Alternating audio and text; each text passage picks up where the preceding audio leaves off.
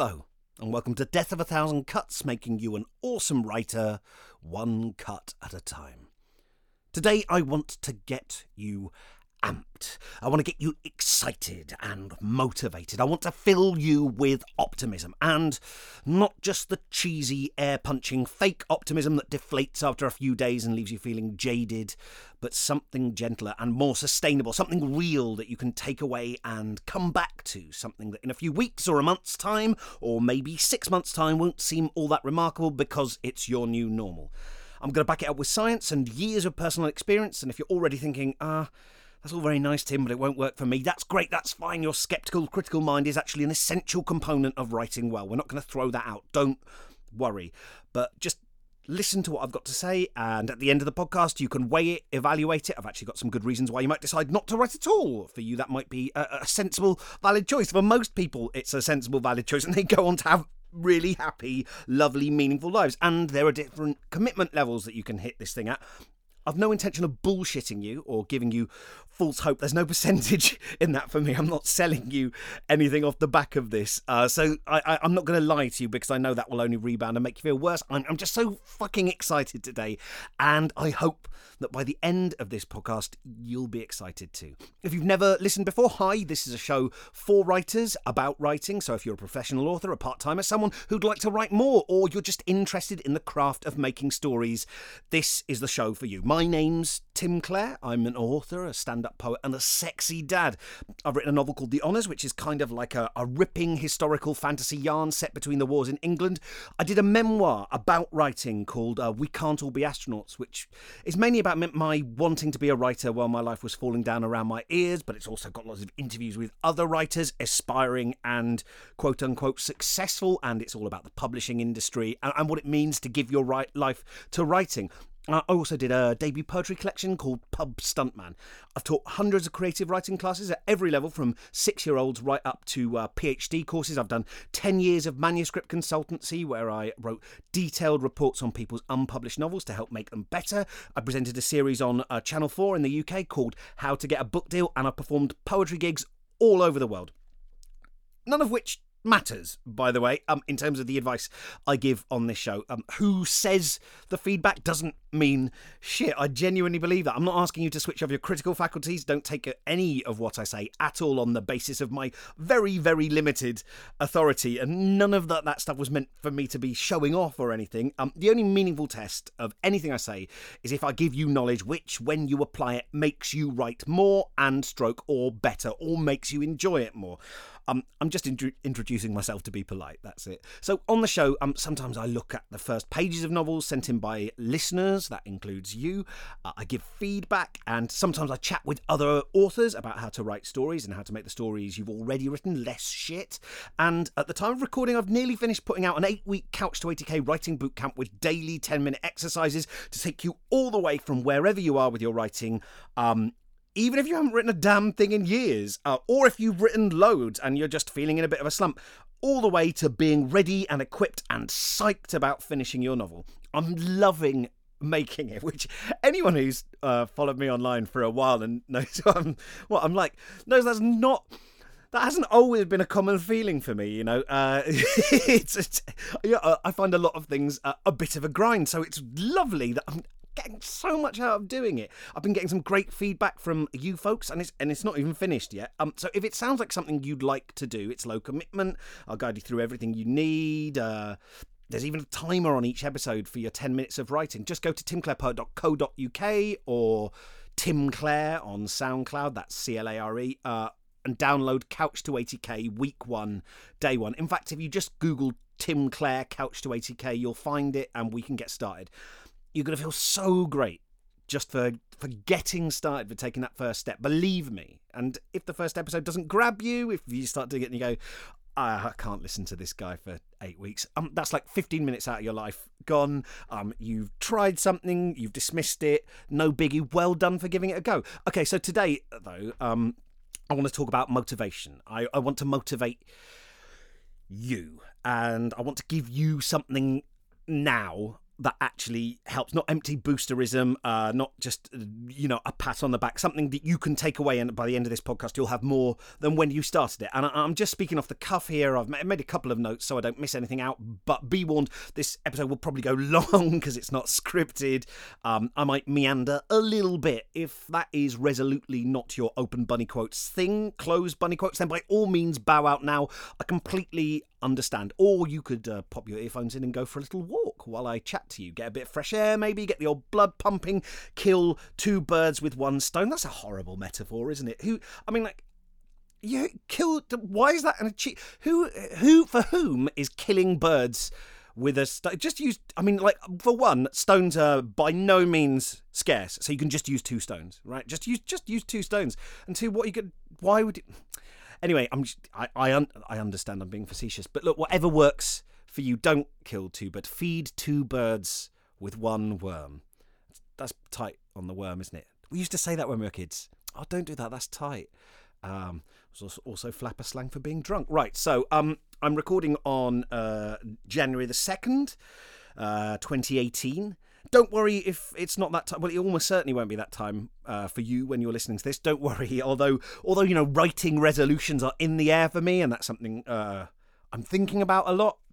Doesn't matter. You don't need to make resolutions at the beginning of the year. Every day is a new day. And that sounds trite. We hear, every day, today is a fresh day. Today is a new day. But when you actually internalise that knowledge, it's hugely powerful and freeing. And like I've said before, anyone who knows me knows I'm not about empty boosterism. I'm not about affirmations. I've always been deeply skeptical of those things as being slightly empty and not actually getting work done. But I do think realising that you're not burdened by the failures of your writing past, and they're only failures as you perceive them, unmet goals, they don't roll over into the new year, and the new year is completely fucking arbitrary, right? It's not, if you're a farmer, I understand the passage of the seasons means something.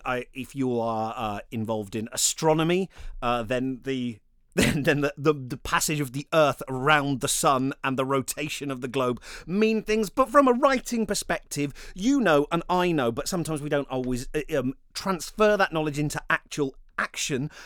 That we can make resolutions any day.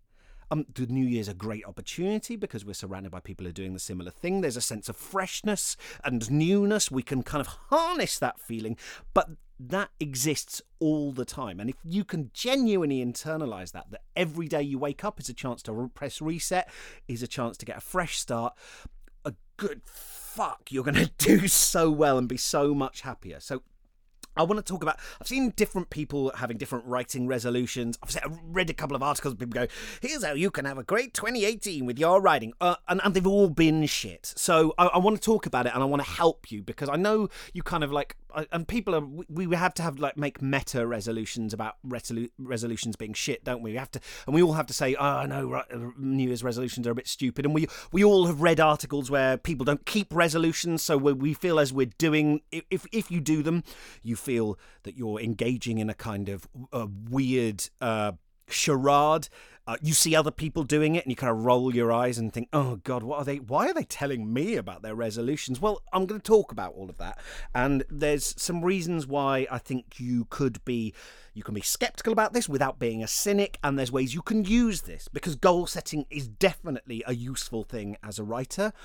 And some of the stories you tell yourself about setting goals and what you can do are going to be to do with your own self-esteem. They're going to be to do with some unexamined assumptions about your ability as a writer and what is and isn't possible for you, which is all going to be based on stuff that's happened in the past. And of course, you've never been more skilled. You've never had more knowledge. You've never had all the knowledge I'm going to give you now, right? So all of your conceptions of what goals you can and can't achieve are based on your sense of who you are, which is an outdated concept. So I'm going to go through all of that.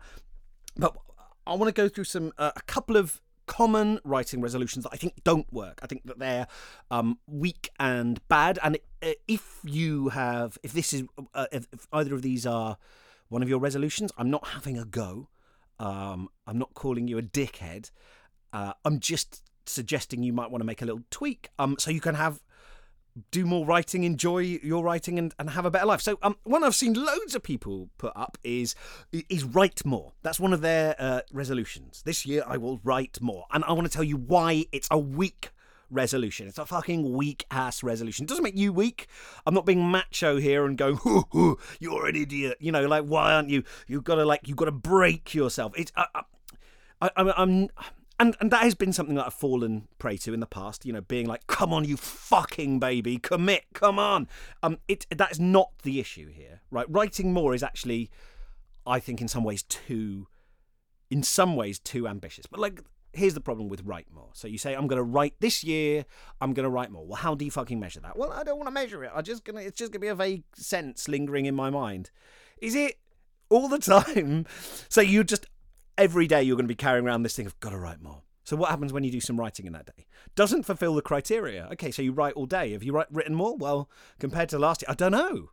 How much did I write last year? Well, you didn't record it, did you? You didn't record actually how much you do. You've got a vague sense of how much writing you did last year, which is probably completely subjective and changes with your mood and how you're feeling about yourself. So already you've got this too vague, too nebulous.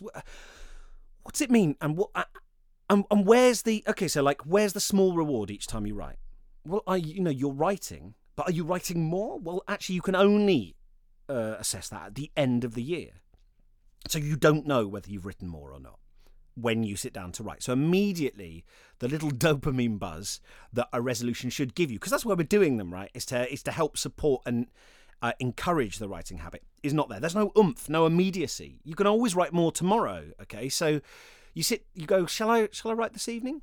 Well, and maybe you remember. I mean, it's such a boring resolution that you probably don't even remember that your resolution was, I'll write more this year. It's just like this vague intent, right? And so you can always write more tomorrow. There's nothing about writing today. So then already that's kind of like out the window. So it relies on willpower, which is... You know that your willpower is so up and down, and your motivation to do something is so up and down, depending on your self-confidence, how you're feeling about yourself. Shall I write this evening, or shall I give myself a little rest? Shall I watch a bit of TV? Shall I go online? Or how much time have I got? I can write more tomorrow. I'll write at the weekend when I've got a clear... You know, there's no kick to it. It's so... You've got no accountability. Oh, well, that's nice for me, you say, because I don't want to stress myself out. How's that working out for you in terms of actually producing? How is that working out for you? If it's working for you, fine. That's great. That's wonderful. I don't want to get into that whole thing of going, real writers, shackle themselves to their desk and brand themselves with hot irons if they don't produce a certain word count every day. That's not the issue. But I want you to have a fucking good hard look at yourself and say, is this producing a goodly amount of work? Because it's so easy to start inventing exceptions, especially for something as vague and sort of elastic as write more. You go, well, I've had a long day today, so I don't want to push myself. I don't want to make myself feel bad about writing by making myself do it when I don't want to. That's like a common rationalisation. Don't write when you don't feel like it. If it feels like bringing the shopping in from the car during a hailstorm, then don't do it, because you'll only start to associate writing with lack of enjoyment. Bollocks. That is utter nonsense. That is so disprovably wrong. It's bollocks, and you're lying to yourself. And those little exceptions for individual cases start to become standards. After a while, once you've done it once, then you go, well, no, I've always said I won't do it when I'm tired, and your brain will help you dodge out of it, and you will slowly lose the confidence. This is the issue here. It's not about like going, you fuck. This isn't me telling you off. I'm not trying to take a kind of like parental position and say, don't weasel out of it, you little shit. I'm not saying that. And actually that is not a great motivator. And you may have an inner critic that says that when you try to dodge out of writing, says, don't you lazy little toad. Do some fucking writing. And it's not a great motivator, and in fact it makes it less fun. So you've come up with write more as a way of getting around that. You go, I'll take it easy on myself. No. That doesn't work. And I understand how you got there. but I don't think it's a good. I mean, like, studies have shown again and again that making your goals specific and measurable makes you more likely to achieve them. You can track them. You can see your progress. If you can have a wall chart and you can see what you've done and when, not just at the end, but each time you do it, that makes each instance of doing the thing rewarding, right? So you don't just you don't have to wait until the end of the year or the end of whatever arbitrary time period you've set and then go, did I write more? You can see yourself doing it, and it's not this vagueness of more. You can actually see it adding up, and that makes a huge difference. On the other hand, I've seen lots of people go the other way, and they have a writing resolution of, I'm going to write every day. Here's why that is a weak shit resolution. Number one, it's probably impossible. You'll have days where you have to get up at 5 a.m. for a thing and walk through the rain to work. Some days you'll be ill. You might have like 3 weeks off with flu. There's just it's because it's unfair, right? There's way too much room, again, for bullshitting yourself, because it's an unreasonable expectation. You're saying to yourself, right, past you is setting up an obligation every single day for future you, right? So you're saying you've got to write every day. And it's because it's unreasonable, it's really easy to make excuses. So you'll go, well, I can't today. I'm really ill. I've got like a banging headache. I've been chucking up. I can't today. It's my friend's birthday. It's my birthday. I've been bereaved in the last 2 days. How the fuck I've got to go to a relative's funeral. That's not me being facetious. I'm completely like, that's what life is, right? I've just gone through a breakup. I've just found out that I can't stay in my house because my landlord's selling it. You know, these things are real life and we don't account for them. We just have this kind of like uniform idea of what the year's going to be like. I'm going to have mental health difficulties. I have that all the time. And I say mental health difficulties, that's kind of like a cute euphemism for I'm going to be having screaming panic attacks on the floor and think I'm a complete shitbag. I can't get out of bed today.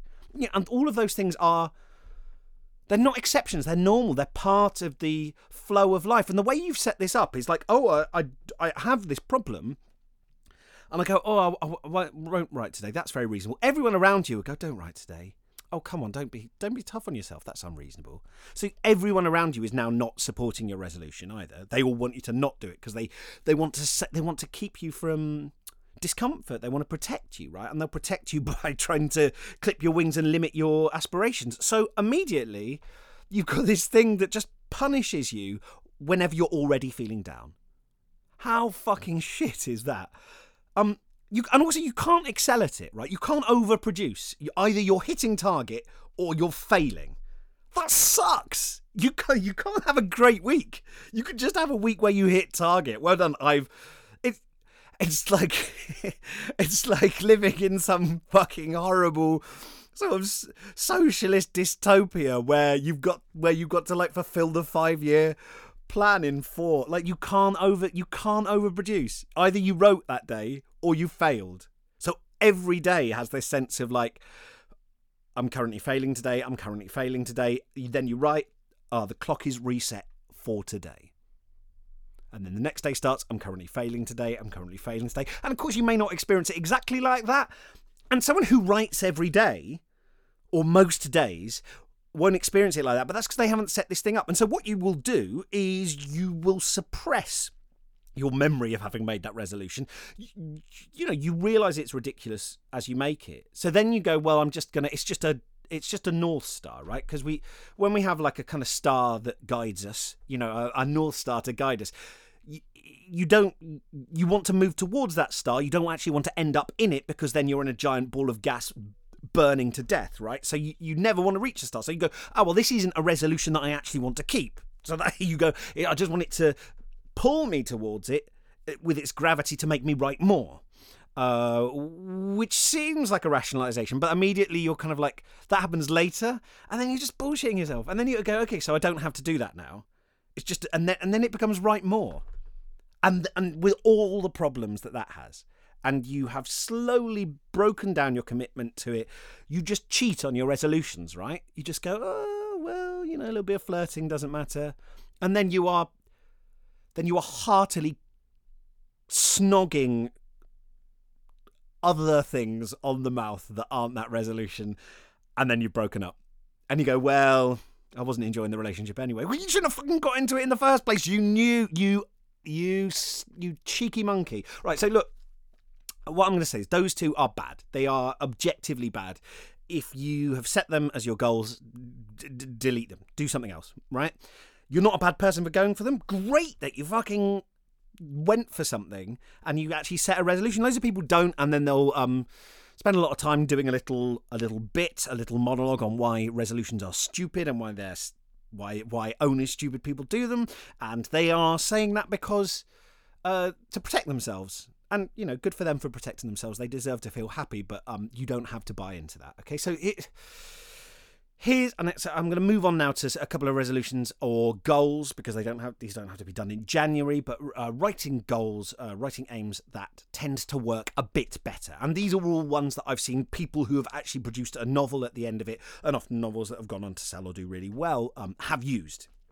So some people do well with a word count target. I don't know why I said word like that. With a word count target. With a word count target. What? That's not even an accent, is it? Some people do well with a word count target. The pros of that is it works super well on a graph. Like if you've got space on your wall, I'd suggest like blue tacking actual graph paper to the wall. You know, A3 graph paper. Genuinely go out and buy it. These things like seem stupid and they seem like adjuncts to the whole deal, but you know, one thing I really want to get across is I poo-pooed a lot of this really super simple stuff like making lists, having a wall chart that you mark every day as an ancillary to the whole deal. That the main thing was that you commit and then you can do those things, and I often never got round to them. My experience has taught me that actually it's sometimes the really simple stuff that seems too simple and too basic to actually have an impact. They take a lot of the cognitive load out of your head, a lot of the tracking and note keeping out of your head. They put it on the wall. They are completely immune to mood and the cognitive distortions that come with mood and tiredness and just being a human being. You can look at them and they're fun. They gamify it in a way that's really fun. So like, look, you buy some A3 graph paper, really cheap, and then you put the word count up I said word again. It's word count. Word, Tim. Come on. But you can put the word count up the x-axis, the days along the y-axis. You know how a graph works, right? You can even draw a big red line showing the word count you'd have to hit per week to reach, say, 80k in however many months. So you can have this like line of expectation going up the middle, and then your real word count will sort of do a loopy dance around that line, hopefully, or maybe be beneath it, or maybe extend over it. And every contribution, every little addition to your word count feels like pennies in the piggy bank when you have that kind of graph there. When you're doing that, you can see yourself adding to your novel and your body of work, right? You can see it happening. It's undeniable. You can look at the chart or however you're recording it, and you can see at a glance what you've done. And even in that way, even squeezing in 5 or 10 minutes, it feels like a contribution. Another 100 words, that's great, right? That goes on the chart. You can, and you can build that up over a day. You can do 50 words here, 20 words there. And then you add them all together at the end of the day. You mark them on the chart and you go, fuck, okay. And then if you overproduce on a day, you see the line go up, and you can buy yourself some time for those days where you can't write because you're out enjoying your life, right? So it's something where, and if you drop beneath the line, that's a nice little motivator to, right, I'm going to have a mega day and I'm going to get back on track. If you go over the line, you can see, oh wow, and both of those things, that dance around your line of expectation and just the way the line curves, right? You'll see, and you can mark on it as well. If there was a week where you were ill, you can just like highlight in that week to show yourself you were ill. And then when you see it tail off, you can go, yeah, of course I didn't write that much that week because I was ill. If there's a week where you had a bit of free time or you just did particularly well at turning up and you see the line go up, you go, God, I had a good week that week. Was there anything different about that week? Was it a particular part of the book that I found easiest? It can help you keep going, right? It's fucking, it can be just fun, and it's silly, and it doesn't take you too seriously. It's just a fun thing. The cons to this, of course, is that writing a novel isn't really a linear process, and if you think it is, my friend, you are going to have a rude awakening when it comes to actually sitting down and doing it. Not for most people, anyway. Look, some people can do a plan that is so close to the finished thing that they really only have to write out the novel. But look, my experience of it anyway is that you're going to backtrack. Good editing means losing words. You're going to get halfway through a chapter and go, actually, this scene doesn't make sense. I shouldn't have killed this character off, if that's the kind of novel you're writing, or I don't think she would have said this here, or the way this character is acting. You just find yourself in a scene, and it's not really. It's really difficult to put your finger on why. You often just have this scene of, this is a crap scene, and then you look at it and you feel like the motivations are skewed. Maybe it's a bit boring. And that is such an important part of writing, is having that intuition and feeling when it's not working, and trying different directions, and having the wisdom to notice that, and this system of just like raw word count, that then you go, ping, I've done an 80,000 word novel. This system punishes you for being conscientious and being good, and having all that kind of like self-awareness and that analytical eye that is such an important part of being a writer. So you can find yourself ploughing through scenes knowing they're not right, knowing you'll probably cut them, and of course, if you make a mistake early on, or if you go a wrong direction early in the novel, then everything you produce after that might be wrong, because this character went this way when you needed them to go that way, and actually, so then you're producing a whole novel that you're going to have to cut, because it can't work out like that. And this system can just encourage you to push through increasingly unenjoyable scenes just to get the numbers, and it incentivizes bloated writing, because you might start playing towards, because you like seeing that little line go up, or you're not encouraged to stop and go, can I say this with fewer words? Every time you cut a sentence, you'll see your word count drop by 12, 15, 20, and that's going to be like a little hit. Do you really want to incentivize overwriting? That's something to consider. Now, possible compromises, including rewritten script scenes in your word count. So all you're doing is, in terms of recording words, is the number of words written each day. What you're aiming for is not your final. Is to come out with just like a pure first draft. It means what that means. So what that will mean is that you're going to have to revise your word count goal upwards to include full starts, rewritten chapters, etc. So if you're writing a novel you reckon might be 80,000 words, I keep saying that number, there's no particular reason. It's just sort of like slightly on the lower end of average for a normal kind of like literary novel. Like fantasy novels and science fiction novels, but particularly fantasy novels, tend to be a bit more bloated.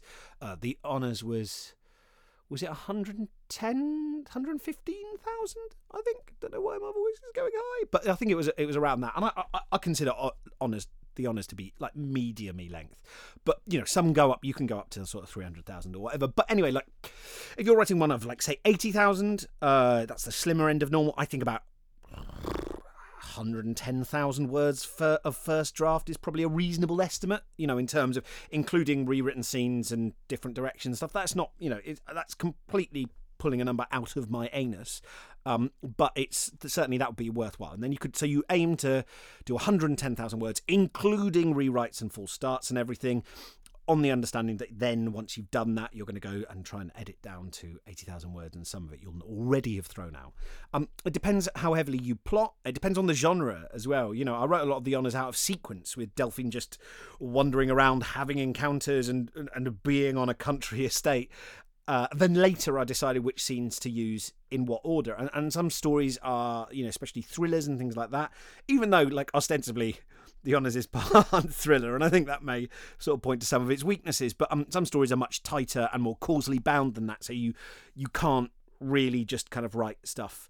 Whereas like voice novels that are written in the first person, where someone's like just being in scenes, having opinions about stuff, often you can just sit down and start anywhere and kind of like almost start your ethereal voice on any topic and see what that narrator has to say about it. And that won't necessarily produce you loads of stuff that you'll use in the final novel, but it can be that can be another way that you can go about it. So it does depend on the genre. Look, you on the other hand, you can take it so that's the pros and cons of using a word count goal. You could give yourself a weekly time-based goal. You could give yourself a time, and notice I say weekly rather than daily, because I think you want that little bit of flexibility. If you say I'm going to write an hour every day, you're going to have some days where you can't do that, and also an hour every day is not very much if you're trying to write an entire novel. It's doable, but you might want to have more or less on different days. So it's better, I think, to have a weekly block of time, however much time that is, 10 hours, 20 hours. It depends. I mean, I obviously sometimes think of these things in terms of the fact that, I'm a professional writer. I'm trying to produce novels. So I need to give a little bit more time to it. But whatever you do, I think it's good to give yourself a little bit of flexibility in that. And also because you don't want to be writing necessarily every day, give yourself a day off. The pros of this, it emphasizes attendance rather than output. So and that's just like really good in itself, because you can control attendance most of the time, turning up. If you're stuck, you don't get into this anxiety spiral of, oh God, I'm falling behind. Then you're too stressed to concentrate, so you can't think of stuff, which makes you fall behind more, etc., etc. It's just nice to go, okay, well, my job is to turn up and write, and we're going to see what happens. That's a lovely open attitude. It's conducive to creativity.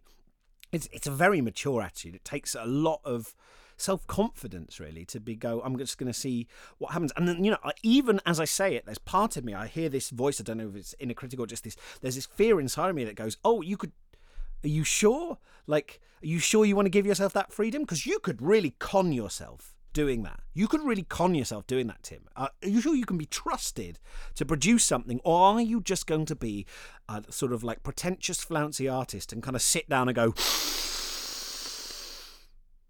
and then kind of like press 2 fingers to your brow and start gently massaging it as you wait for the muse to arrive? It takes a lot of, I think it takes a real lot of guts to give yourself that time and see what happens. But I think it's very mature and kind to have that kind of attitude. It can help you build a routine, and habituation is one sort of proven way of increasing the likelihood you'll stick at your goals. You go, well, I know I can just turn up and do this time period, and sometimes stuff will come out and sometimes it won't, but I'm going to do my part is to turn up. And that really, that can let you off the hook a little bit as well, which can sometimes let the creativity flow a little bit easier. Also, this leaves room for things like research and planning and free writes and spider diagrams and all the things which are essential parts of creative writing. That if you're going to write a novel and you want it to be good, you need to take these different techniques and use them. If you just try and the only output that you do is words that you intend to fit in the finished novel, and lots of people, especially people starting out, just attempt to sit down. It's just like turning up for a marathon, having never run before, on the start line. I go, I'll just muddle my way through. You'll be shit at it, and you might hurt yourself, right? So all of these things are really important, but they don't add to the word count. And that graph doesn't, that kind of target-based graph of having a word count doesn't reward you for any of those. It doesn't acknowledge that they're important, and they're actually essential. So the time-based one is really good for encompassing the broader sense of writing, and it works for you even if you're not writing a novel. That's another thing that's so important, right? If you want a weekly writing practice, if you want to do that to just explore your creativity, to write stories for the joy of it, which is a fucking great goal if you want to do that, right? Committing to a time-based goal, it honors that, and it's just you're going, I'm going to go to the gym, right? And I'm just going to honor my artist inside of myself, and I'm going to work on that. I'm going to nurture that. I'm going to do this for myself. A time-based goal can help make sure that you make the time for it, but you don't have to look and go, have I produced a 80,000 word novel by the end of this? There are downsides, though. You won't always have the same amount of time in a week. Things can get in the way. So that immediately Whereas with word counts, you can kind of like boost it one week and drop it the next. It's harder to kind of like move time goals around, and if you miss out one week, you don't want to add more time to the next week. You could do that, but it feels less flexible than the word count based goal. Time goals leave a lot of room for faking yourself out, and I know I said before, this is a critical voice in me, but I do think there is a grain of truth to it, because you can end up doing the kind of like planning part more than actually knuckling down and doing the difficult scene, right? The scene that you're not sure about, that you're going to really have to just work through and see what comes out, and then possibly rewrite it and have a couple of runs at it. Especially if there's like a research element to what you're doing. Research is really important, but going online for research, I know people take the piss out of that, but like I do a lot of my research online. Google image search is really useful for just knowing exactly what a thing looks like. So to deny yourself that is to hog-tie your book and make your book shitter. Don't deny yourself the biggest repository of human knowledge, electronically distributed and free to the machine that you also write on, right? Why would you turn that down? You're an idiot if you don't use it, but you might just beware of ending up doing that and spending more time on that than the actual writing, because it's easier and you have a choice, and it stops you confronting the little voices in your head about you not being good enough and your inadequacy. There's an element of that because you're not monitoring that, could be dangerous. And it's hard to know how much time you actually need in advance, right?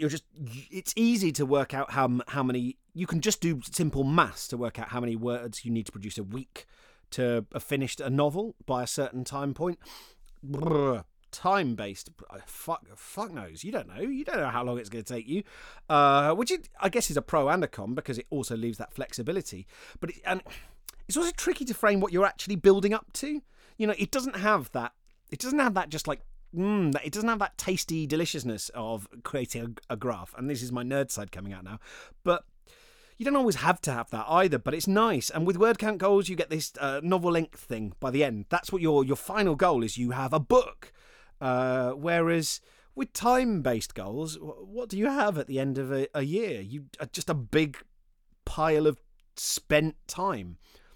Also, not all time is born equal. An hour in the morning when you've just woken up, maybe you go, if you get up at 6 a.m., you go for a run, have a fucking cold shower, get a coffee, sit down and write for an hour. That might be a very, very different hours writing to the hour you squeeze in before bed when you're knackered.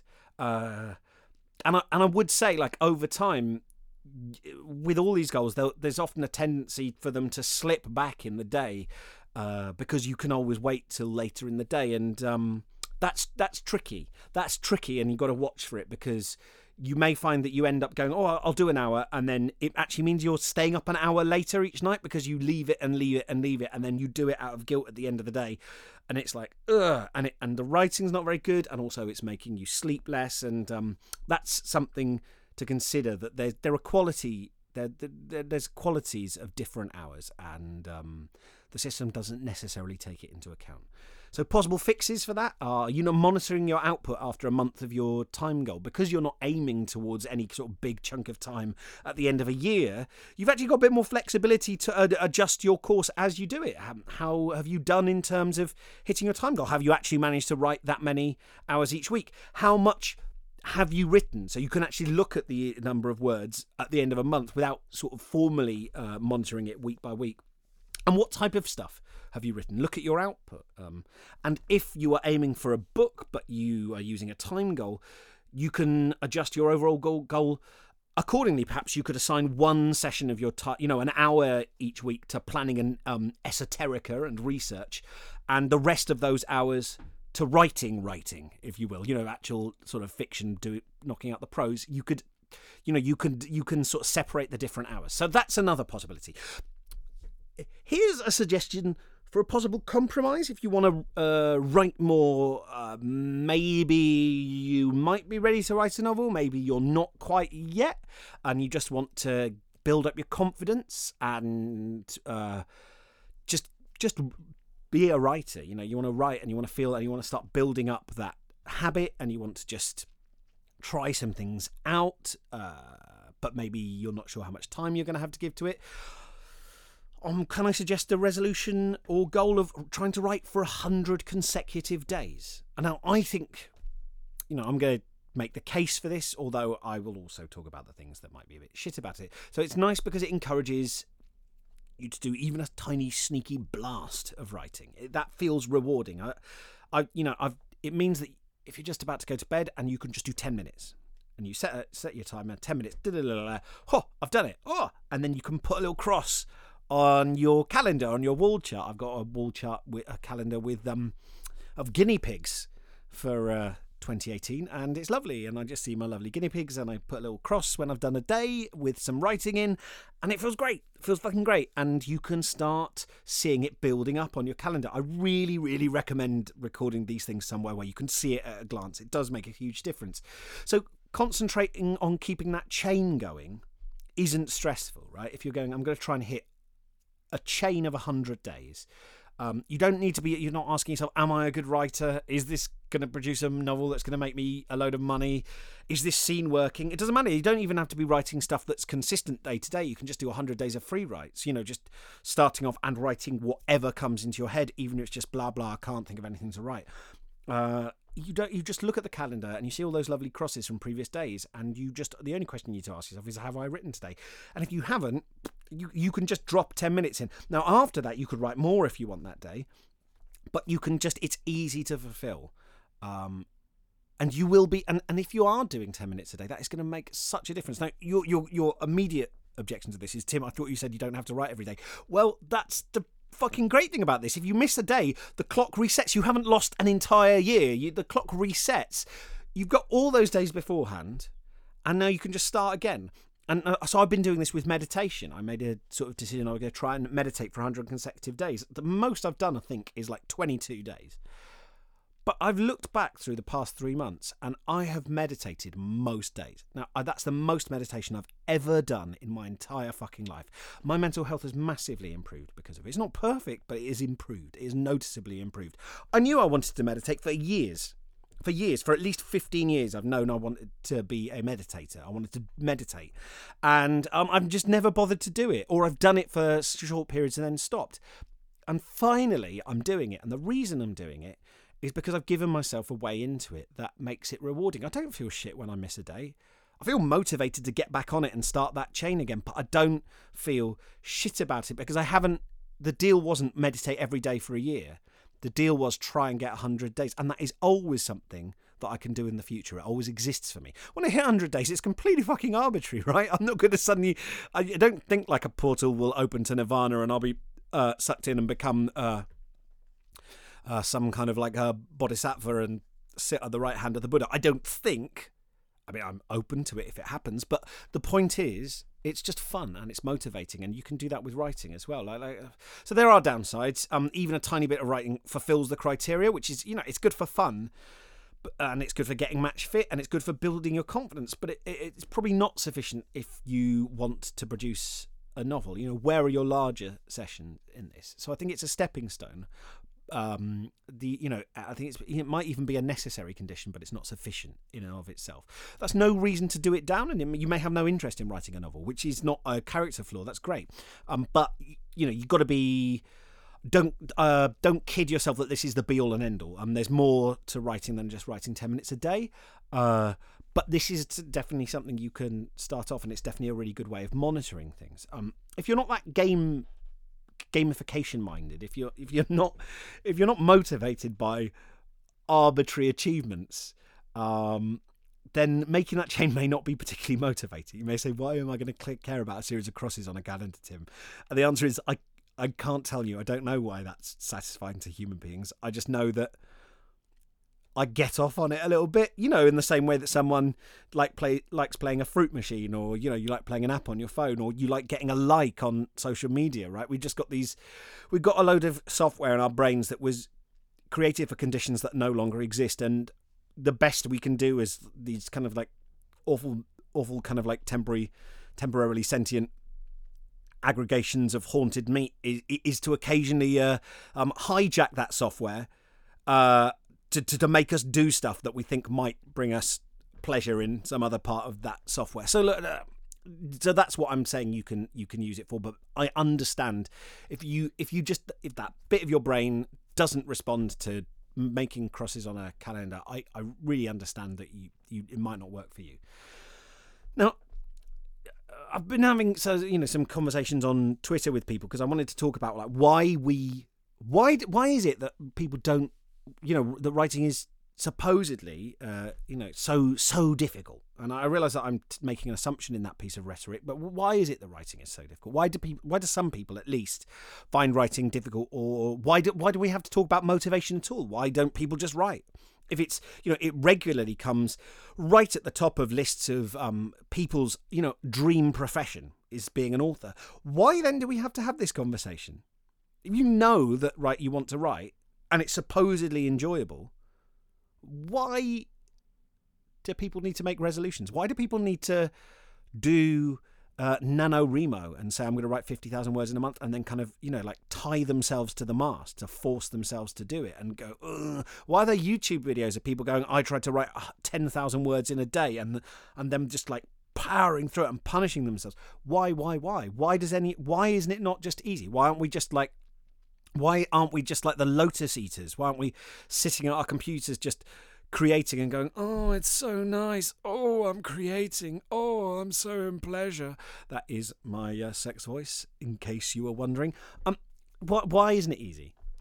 And if you go, well, it's just the natural quiddity and perversity of the human mind, Tim, then fuck you, because some people do manage to write 2,000 words a day and just do it, and they enjoy it, and it's fine, and there's not that much friction or tension and conflict. So it must be possible. So my question is why? Now, I've been talking with various people. I've been reading up a lot about this. And I want to make a distinction between two types of motivation: intrinsic and extrinsic motivation.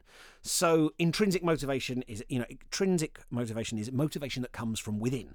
So intrinsic writing motivations might be the joy of writing. You're a creator. The pleasure of just making something appear as you watch, that can be an intrinsic pleasure. You get to see a story unfold and the characters come to life as you do it. That can be a pleasure. Thinking of what could happen next. Oh, this, and then you do it. That can be a real pleasure. The same pleasure you might get from reading a book or watching a film, except you can choose the path, so you have a sense of agency and control. That can be an intrinsic, in the moment pleasure of writing. It can be an escape or a refuge from the world and your life. Maybe you have a stressful job. Maybe you have a situation at home that is a bit difficult at the moment. Maybe you have a problem with the neighbours. Maybe your mental or physical health hasn't been that great, and it gives you just a little oasis away from it. Maybe you suffer from worries, or you're worried about the state of the world in general, and while you're writing, it might provide a distraction from that. So that's another intrinsic writing motivation. It can be absorbing, connected to that. If you really get into the challenge, because here's the thing, it's when they talk about flow states, and I know it's a very kind of like on trend word, and the research about it, there is some sort of studies into this idea of concept of flow, but I think it's a bit nebulous, and I don't want to sort of place too much credence on it as a thing that we can all agree on the exact attributes of it. So I'm using it with a slight reluctance, but that that idea of flow where you're absorbed and you're concentrated and you're operating at a high capacity, whatever that looks like for you, that can be really relaxing, and that can calm the mind, and that comes in writing. That's what I was going to say, from the fact that it's challenging but not impossible, and that there might be elements of it that are personally meaningful to you. So it's challenging, so it's making your brain work, but it's absorbing. So that's an intrinsic pleasure of writing, a potential one anyway.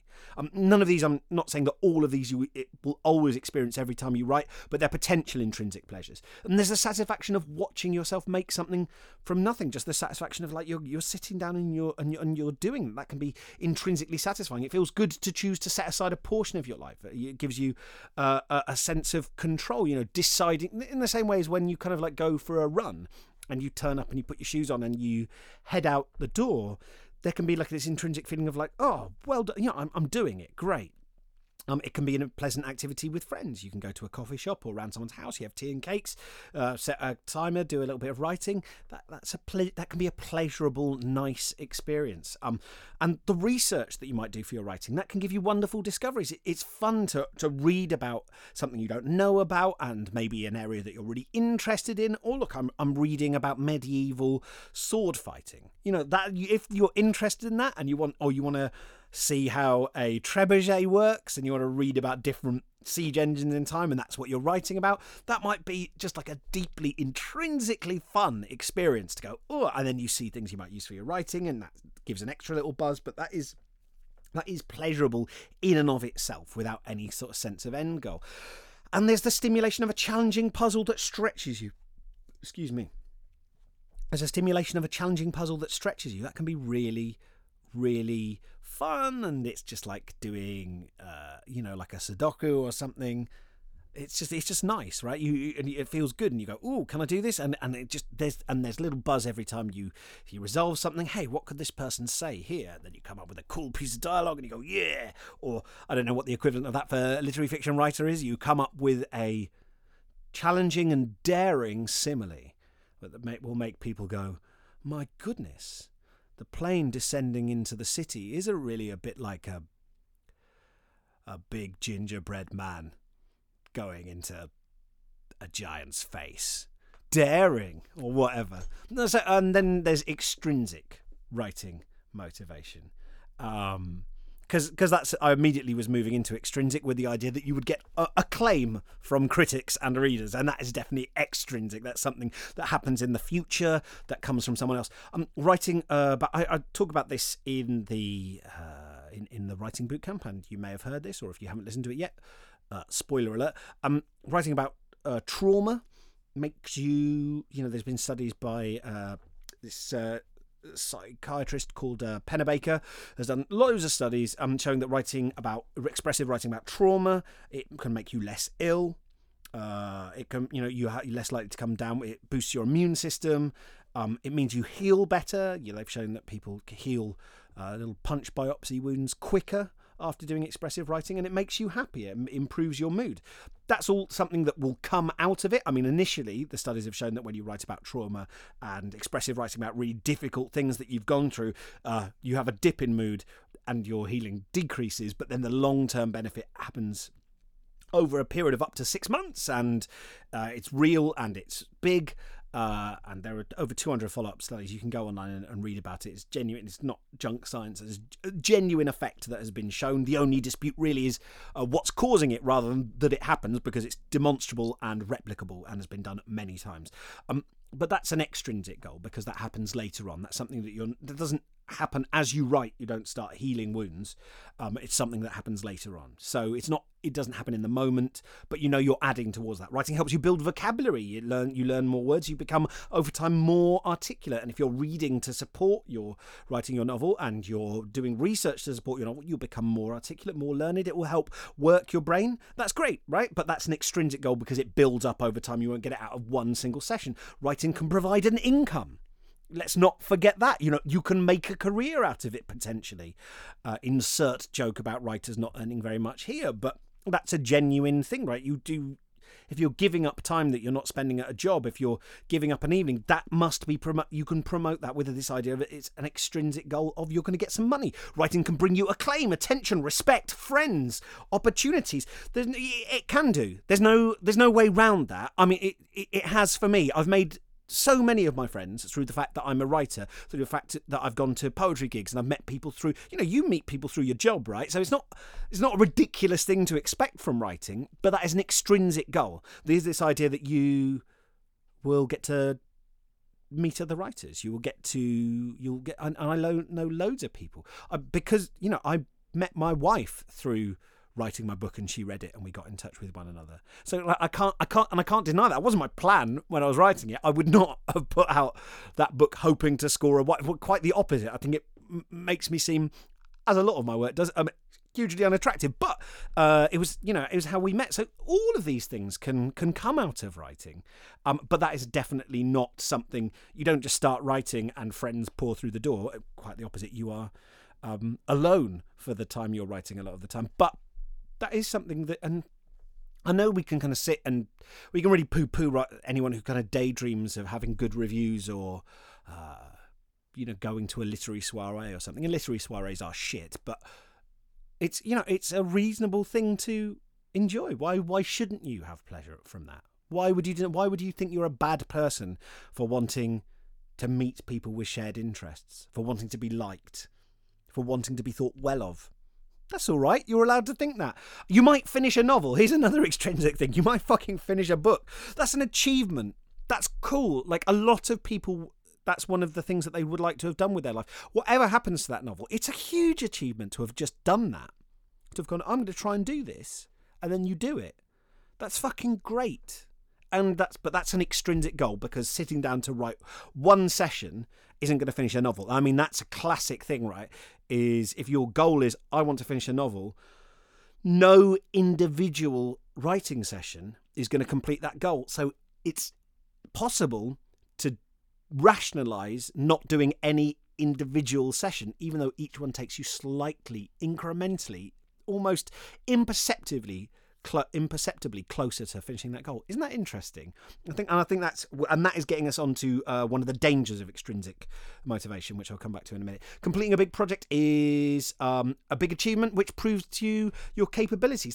You can learn about yourself through doing it, and if you set goals, you can get the satisfaction of hitting those goals, which I think is, that's nice. But if you can prove to yourself that you can write a novel, I think that can boost your self-esteem and your ability that, this was not easy and I did it. And anyone who thinks that's a stupid goal, fuck you. That's really nice for you, something to do for yourself, and go, oh, I can do things that I set my mind to. And for those of us who've struggled with self-esteem or depression, something like that, having those kind of things to turn to when, you're thinking badly of yourself can be a real comfort and can be a sturdy defense, a steady bulwark against the ravaging hordes of depression and low mood. If you hate your job, you might be able to affect a career change through doing writing. That's a big thing, right? If you're doing a job and you fucking hate it. I don't remember when I was temping for minimum wage jobs, that dream of being able to write and not having to do something that made me not be able to sleep at night. I hated it so much. Made me feel so low, something that felt meaningless to me, and was not earning me really enough money to live off of. That dream of being able to write, it was definitely an extrinsic goal. Whether it worked as a motivator, I'll come back to, but I think it was definitely a goal there. And there's no reason why you should be embarrassed about feeling that way, is what I'm saying. And that is something that happens as well. And it's something that I've seen happen to people I know, and friends, and people who've given their lives to writing. So it's not a stupid goal, and it's not an impossible goal either. If you get money, you might be able to buy new stuff. That's fine, right? That's an extrinsic goal. You go, okay, I sell this novel, and then I can buy myself a game for my Nintendo Switch. That's fine, right? That's an extrinsic goal. That's fine, right? So look, it might sound like I was weighting things towards intrinsic motivation, because some of those extrinsic ones seem maybe a little bit less virtuous, right? Oh, I want to have some money. I don't want to have to do my job. I want people to like me. They can seem a bit more desperate rather than I want to experience the joy and the transformative movement of art. Fuck that, right? I'm not saying that one is better than the other. Extrinsic goals can help get you through a slump. Writing is not always intrinsically fun. And we can go, well, I'm just baffled by people who say, I always enjoy writing. I think, really? That's great.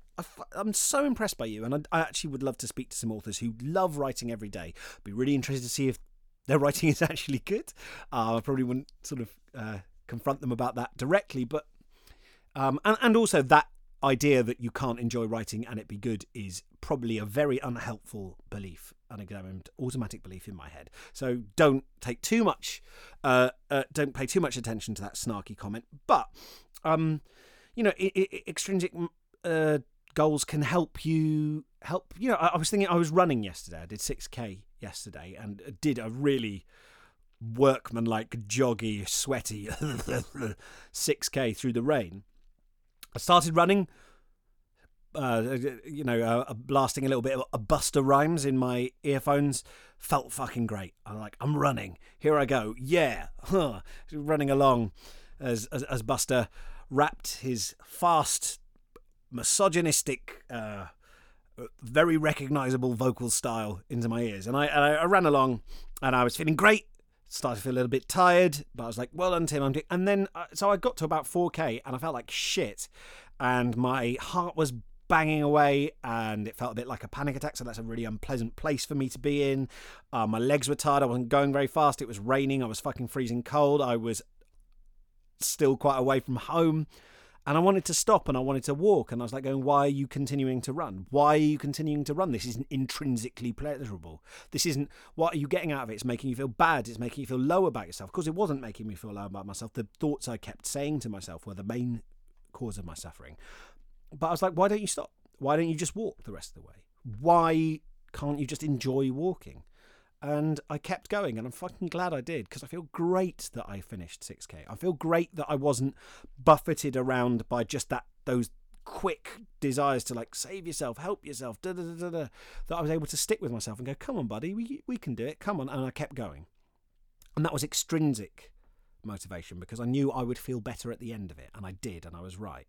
And overcoming those difficulties and those worries made me feel great, and I feel good about it telling you about it now. Not smug, right? No, if you'd seen the state of me when I got back into the house, no one could be smug about that. But I feel good about it, and I feel proud, and I'm not ashamed to say that. And you can too, and that can be how you feel about writing.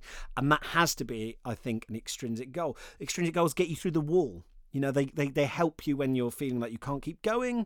And a novel is like doing a marathon, right? You're going to get to a point where you're far enough away from the beginning that you don't have that feeling of like, whee! And you are not close enough to the end that's in sight anytime soon, maybe months away. And then you're just like in the middle of this thing, and maybe you've hit a bit where you've gone a bit wrong. And you might have to lose 7,000, 10,000, 15,000, 20,000 words. How do you keep going then? Oh, I'm just gonna enjoy the discovery of writing. Well, if you can fucking do that, that's great. But I'd suggest that one of the things that is going to help you keep going is going, I'm aiming towards an end goal of having a novel, and I'm going to have to keep going if I want to do that. I think it helps, and it can help push you through. And then when you hit the next bit, and then when you start to get towards the end, when you've got 20,000, when you're nearly at the end of the novel, then this incredible momentum builds up where you're like, fuck, I'm going to do it. Shit. And that is an external goal, isn't it? You can see the end of the novel coming. You're like, fuck, I'm going to complete a novel. Jesus. And like the end, you can just like cream through it because you know that it's coming, and you can just, or maybe you stagger over the finish line, but you keep staggering instead of just stopping because you know it's almost there. And it's just like a tiny bit more effort and I'll be there. When I got to the end of my run, I ran the last bit and I sped up. And it felt great, and I felt so excited because I knew the end was in sight, and I was able to give a last blast of effort because I knew it was almost over.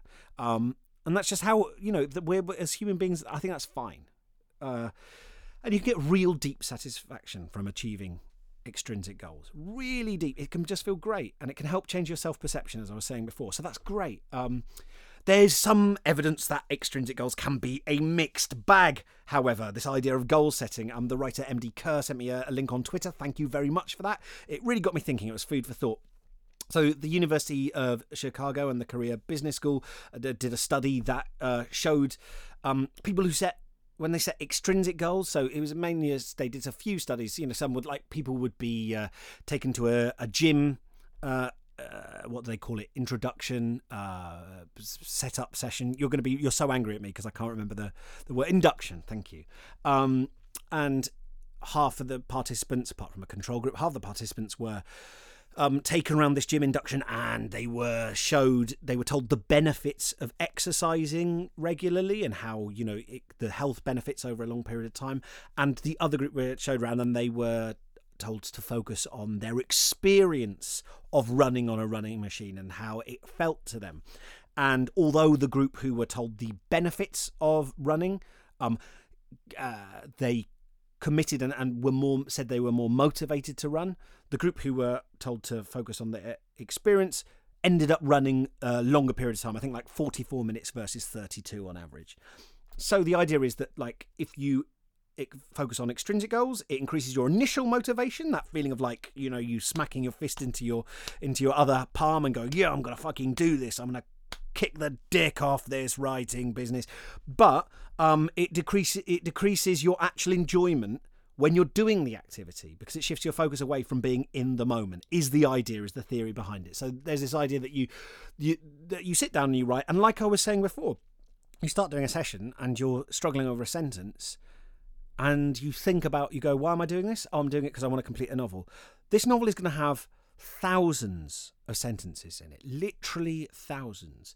How many hours and days and weeks and months of effort am I putting in for this one tiny thing that I may eventually reach?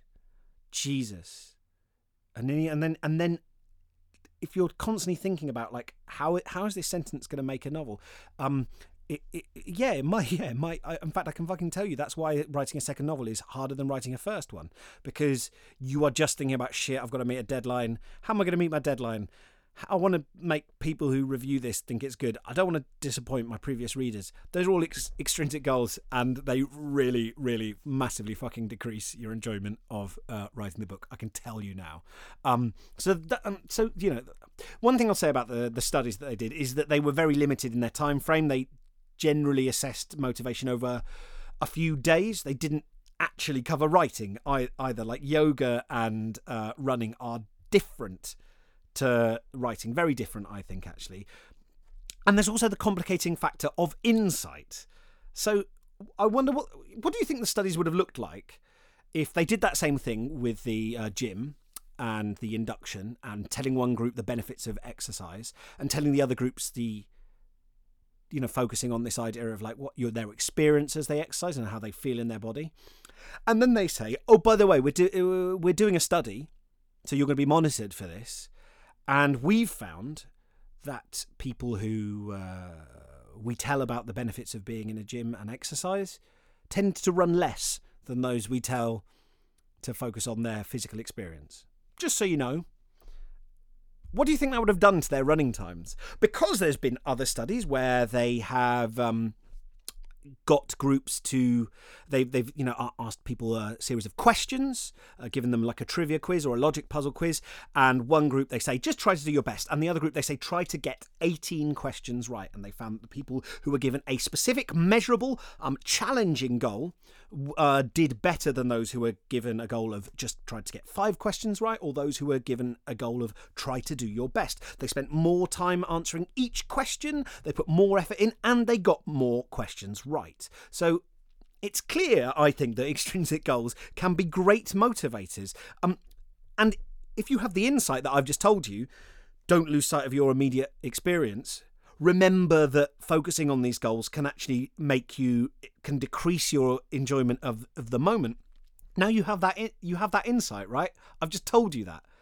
You can change your behavior because you're a fucking human being, right? You can make an executive decision to act differently, knowing that those are going to be the tides acting on you. So that's, I think, the flaw with some of these studies, or the limitation. I think they tell us really they're really interesting, and they're certainly suggestive of certain truths, but they're not the final word on them, because we can always, as human beings, just know that bias exists and counteract it, right? I think there's some danger that we focus on the reward and not the steps to getting that reward. I really agree with that, though, and I think it's a really important thing to point out. On the other hand, like, studies have shown, in terms of this idea of, if you focus on extrinsic rewards, you end up just only wanting the thing, and you lose sight of the benefits of just being in the moment and doing the thing.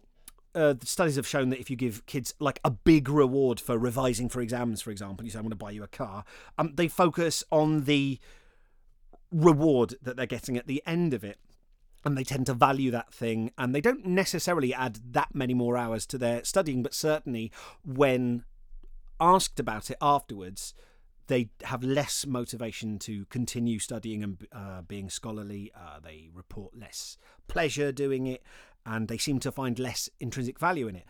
On the other hand, if you offer a small reward, then participants and the kids in these studies, but I think this is genuine across the board. And they have to rationalise the increased effort, right? So at first you go, I'm going to give you £2 for every extra week of revision you do. So it sort of focuses the mind. But then after a while, they realise this isn't actually a great reward, right? So then they have to sort of, and this is this idea of cognitive dissonance, right? So then they have to rationalise, why am I doing this increased effort? This isn't actually worth it. And it creates a little conflict in the mind. And the way that the mind resolves this is by deciding actually they like studying and they're doing it because they want to. So this is why goal setting can be really cool. Because, the goals I'm suggesting are why don't you make little ticks on a calendar? Or why don't you make a little bar graph and, mark the days going up? Well, so I'm going to aim to write 100 days consecutively. I'm going to mark it on my calendar, on my guinea pig calendar. You know that's not a thing. It's meaningless. So it results in more intrinsic enjoyment because you start doing it, and after a while you go, why am I doing this? I guess I quite like it. I feel good after I do it. And so you start, and it is a sneaky way into intrinsic enjoyment. So the two things are, I think, linked. And writing for an audience, remember, is not yoga and it's not good dental hygiene. It includes extra steps, including editing, and these can be pleasurable sometimes, but they're challenging and sometimes difficult, and they sometimes bring you up against your fears of inadequacy, or they threaten your sense of accomplishment. They can be difficult if you've got any sort of internalized beliefs about how good you are, or you're worried about your writing. Doing those extra steps that are sometimes can feel a bit like admin. They are not intrinsic goals. I don't think are going to get you through that, and they're not going to give you the discipline. Or just like extrinsic goals don't just work as a motivator. They also just organise your time and where you devote it in a way that intrinsic goals don't. They're just sometimes a way of slotting admin and time spent into different boxes, right? Which is just useful. So I think you need those. This isn't about you. It isn't just about personal growth, although I think having that in your writing is great. But it's not just about personal growth. So you need to have this other thing, which is I'm doing this for this purpose and for this audience. Because there's going to be things you might I love fucking writing lore for my books, right? Histories of the world, and this is the kind of cool shop we have in this world, and this is the system of local government in this part of the world, and here's 50 gods that they have in the world and their creation myths. Well, that's fucking great, Tim, that you enjoy that, but that is not intrinsically enjoyable I'm not going to use the word intrinsically because it'll get confused because we've been talking about goals, but that is not necessarily what people want to read about. In fact, I know it's not. If you saw the number of footnotes that got deleted by my agent and editor from the honours, you would be shocked at how many I managed to keep in because I had to arm wrestle for every one. Loads of readers don't enjoy them. I know. I've read the reviews. I know. My editor and agent told me. I know it's self-indulgent, and it's fine to be self-indulgent and write about what you want. But if you want to write for an audience and you want them to enjoy it, and you're thinking about their enjoyment, you're not trying to bait your fishhook with peanut butter sandwiches because that's what you enjoy. You want to put what fish eat, right? And your readers of fish, analogy's falling apart, but I think there's what's the point I'm getting to here? It's the fucking most mundane, trite point in the world, which is that I think the most important thing is balance. Well fucking done, Tim. But I hope that by breaking that down, it's slightly less glib. It's important you're not just doing a thing arbitrarily and just sitting down to write because why? Because the muse, right? No. And the muse actually is an extrinsic motivator. It's something that comes down and goes, you must write. Fuck off, right? It's important you don't just do a thing for the right. Crack has a large intrinsic pleasure, right? You can smoke some crack and you go, whoa, this is really intrinsically motivating to do. There are few obvious extrinsic motivators to smoking a load of crack, right? So it's not enough to just have something to look. If you want to look for an activity with intrinsic motivation, writing is going to come way down the list. It's not going to last for you because there's other things. If you're looking for a purely in-the-moment pleasurable experience, have a wank. I expect you already do. I mean, I'm not saying you're doing it now, but that'd be weird. I expect you probably masturbate, right? And maybe at your desk, maybe during time you've set aside for writing. And there's nothing shameful in that. But the point is, A solid, sustainable, sustaining, substantial writing practice must have both intrinsic and extrinsic motivations if it is to be a success. So look, I've waffled on for ages, and I just want to give you my 7 easy steps to kick the dick off writing, because I want you to go away from this and be able to fucking write, right? Like, because this is all this talk is bottlenecking down to is you. And you getting to write more, and you feeling fucking great about yourself, and you producing a bunch of stuff that you go, shit the bed, this is amazing. So, step one of my 7 easy steps to kick the dick off writing. Step 1, get a wall calendar. I resisted this for ages, but it's the fucking best. Stick a pen on a piece of blue tack beside it, or hang a pen from a piece of string. It doesn't matter, but just like mark every day you write, even if that is not your goal. Just like put a little cross or a little W for writing, or a check mark, or whatever makes you feel great. And it's good to reward yourself for every day you write. That's fucking great. Most people won't do this. Most people haven't got the guts to sit down and writing. If you can do it, bloody reward yourself. Note it down. It's not stupid. You want to be able to look, because you can. This is like, there's a science to this, right? You can monitor and see what you've done, and that data is genuinely helpful. It's good feedback. Insight is axiomatically better than no insight, and it takes a while to build. Get a wall calendar. Note it down every day that you write. Watch it build up. See how much you're writing. It's great. Do it.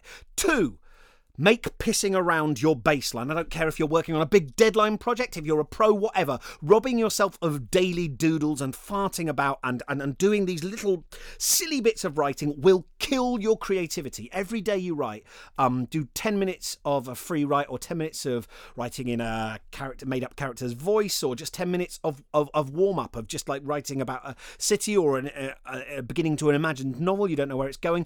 It's fun. It's low pressure. It gets your creative muscles flowing, and they are muscles, right? And they need a warm up. They need you to build them, and it's so important. And so many writers think that they're above it. You know, it's such a dumb thing to think I'm above it. I'm past that. That's a kind of like an early stage, and then you give it up, right?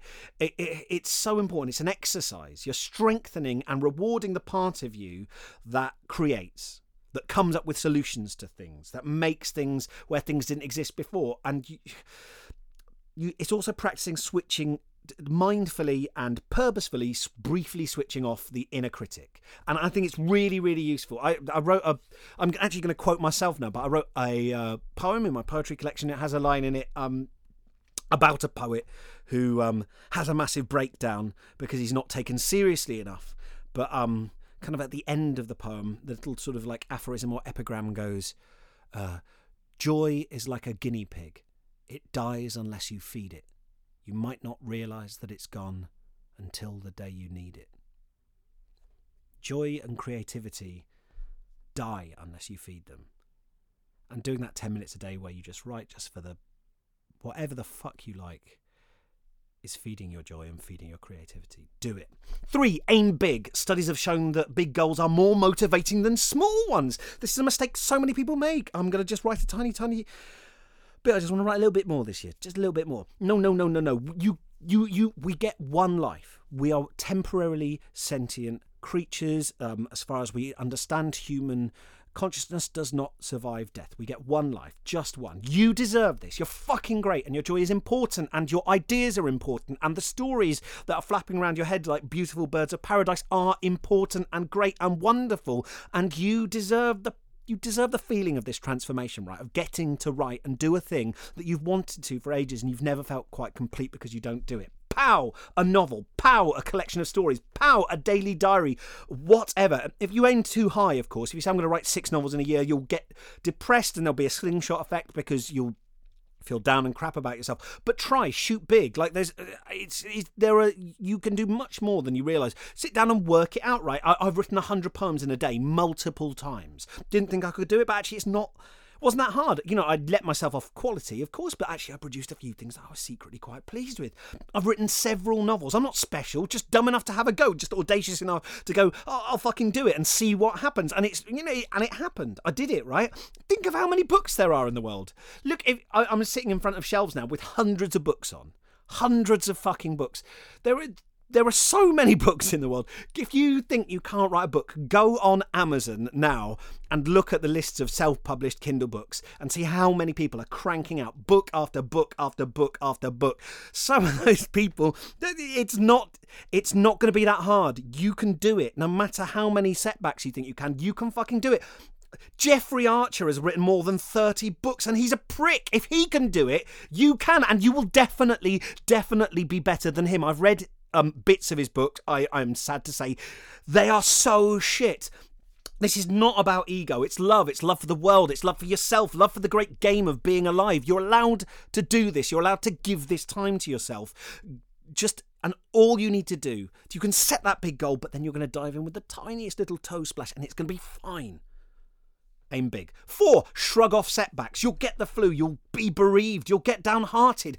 Fuck it. The new year is just this silly matter of perspective. It doesn't matter. From a motivational point of view, you can hit reset and you can start a new year and have a fresh start anytime, as many times as you want. Every fucking day. You don't have to wait for January. The seasons don't matter to you. Like I said before, you're not a fucking farmer. This isn't like you're not planting beans or whatever. Well, maybe you are. You could be a farmer, I suppose, but your writing isn't farming. So do it. Press reset. Feel the benefits of recommitting to your goals immediately. You'll feel it. And listen, I promise you, this isn't something that will take that much time to build up to start feeling benefits. You will feel it from the very day you start. I promise. You'll sit down, you'll write for 10 minutes and you'll feel like, fuck, maybe I can do this. You won't know that you can do it, but it will be palpable proof that it is possible.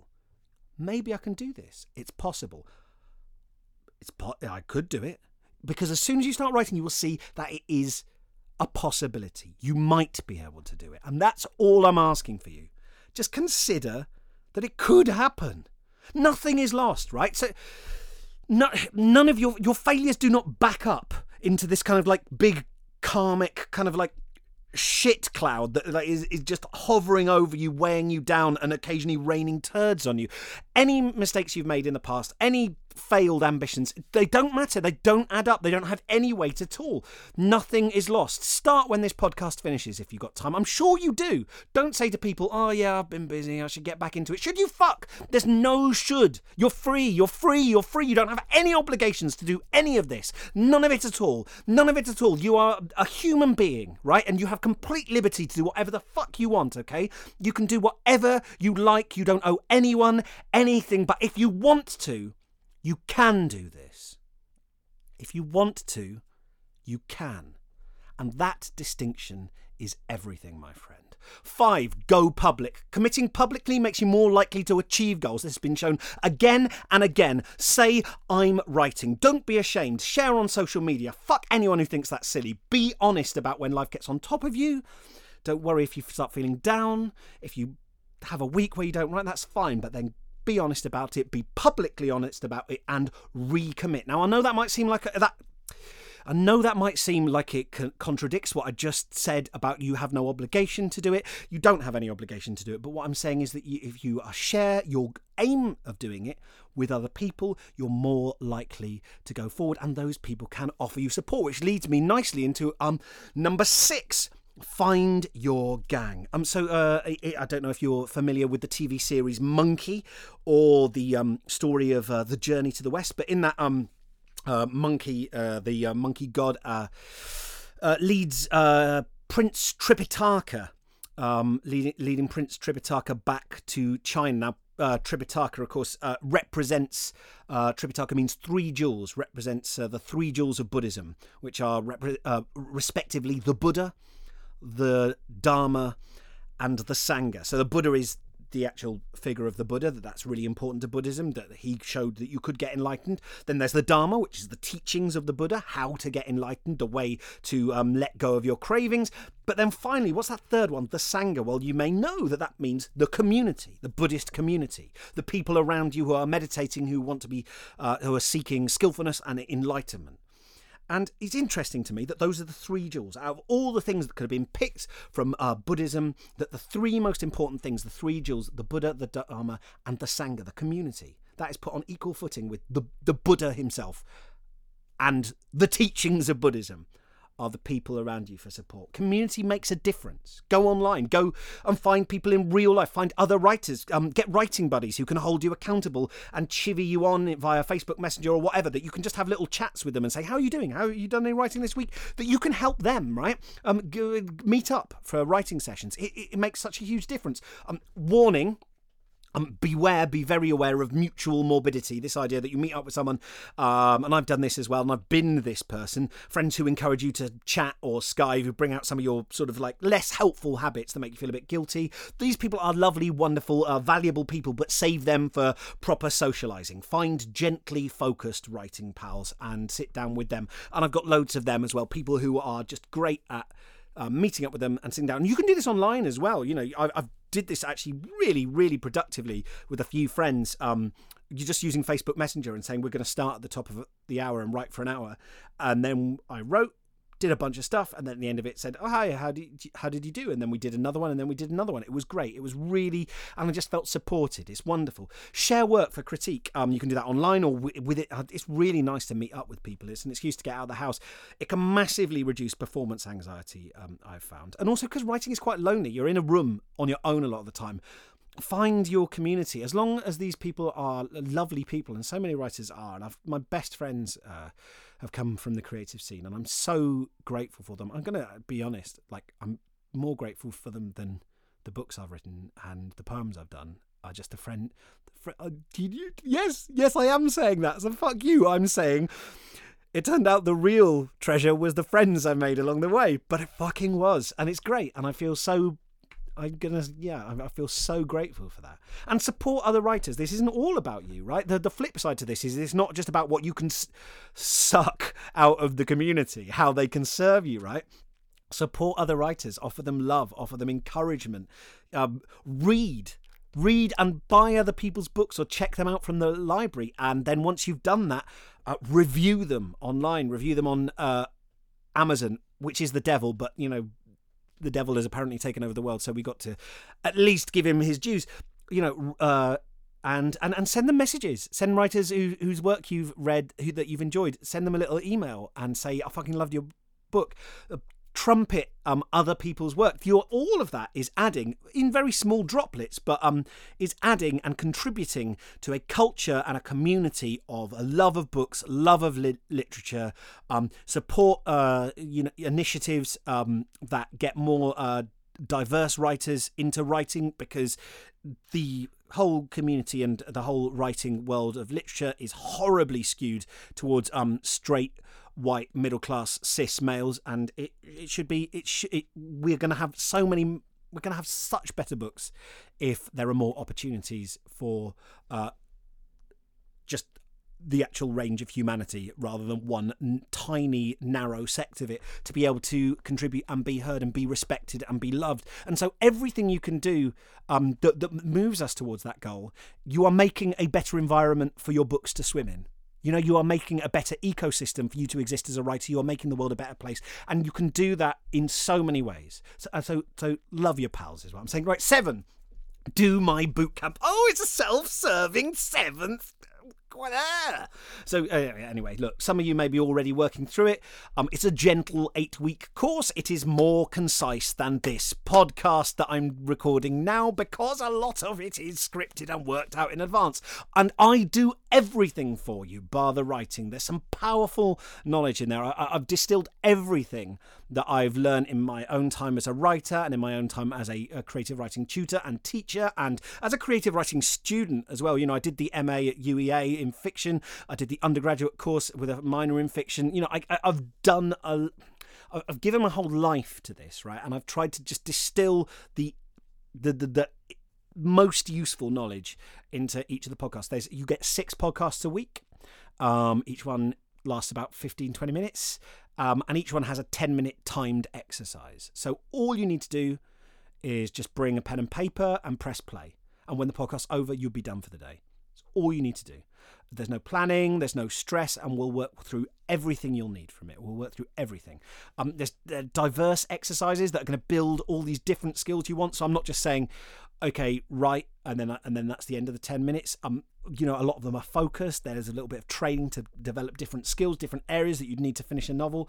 And you can stream it and download it, and it's a podcast, so it's free. So there's not even any adverts. I'm not getting anything out of it. In fact, I have to pay for hosting for my website, and so I'm down on it, but it's fine. I'm enjoying doing it, and it's just available for you. So you can download them and listen to them at your leisure, or you can stream them online, but that's all available for you. And you can start now. You can start after this podcast if I haven't completely put you off with my voice. And that's it. Look, I'm going to stop now. Those are my 7 things. And drop me a line. Go to my website, timclarepoet.co.uk, and click on the contact me link. Let me know how you get on. If you manage to chain 25 days in a row, I'd love to hear from you, because I want to congratulate you. That's fucking great, right? You can follow me on Twitter at timclarepoet, or you can go on facebook.com/timclarepoet, where I'm always talking about writing. I'd love to hear from you. I'd love to get involved. I'd love to hear any things that I've said that you disagree with, or any stuff that's chimed with you, or if you manage to put some of these things into practice, which I know you're going to. So my final thing I want to say to you, I'd love to hear from you, is when this podcast finishes, is today, the one thing I'd like you to do, just do this for me, and that's extrinsic motivation, and do it for you, that's intrinsic motivation, is I'd like you to get your phone or whatever timing device you have, set it for 10 minutes and write for 10 minutes on any topic you like. Try and make it fiction. You could write in the voice of a character. You could write multiple things. You could write single sentences. You could just write, I don't know what I'm fucking writing about. It doesn't matter. But just write for 10 minutes. And then when the timer finishes, stop. That's it. I just want you to do that. And then just ask yourself how you feel having done it. That's it. Right. So thank you so much for listening to me. Jesus Christ, that went on a long time, didn't it? Anyway, thank you very much for listening. I really appreciate it. Take care, and I will see you soon. And just listen to Death of a Thousand Cuts. Okay, I've run out of steam. Good God, that was fucking hell. Did I just talk for all that time? I love you. Have a great time with your writing, and I'll speak to you again soon. Bye.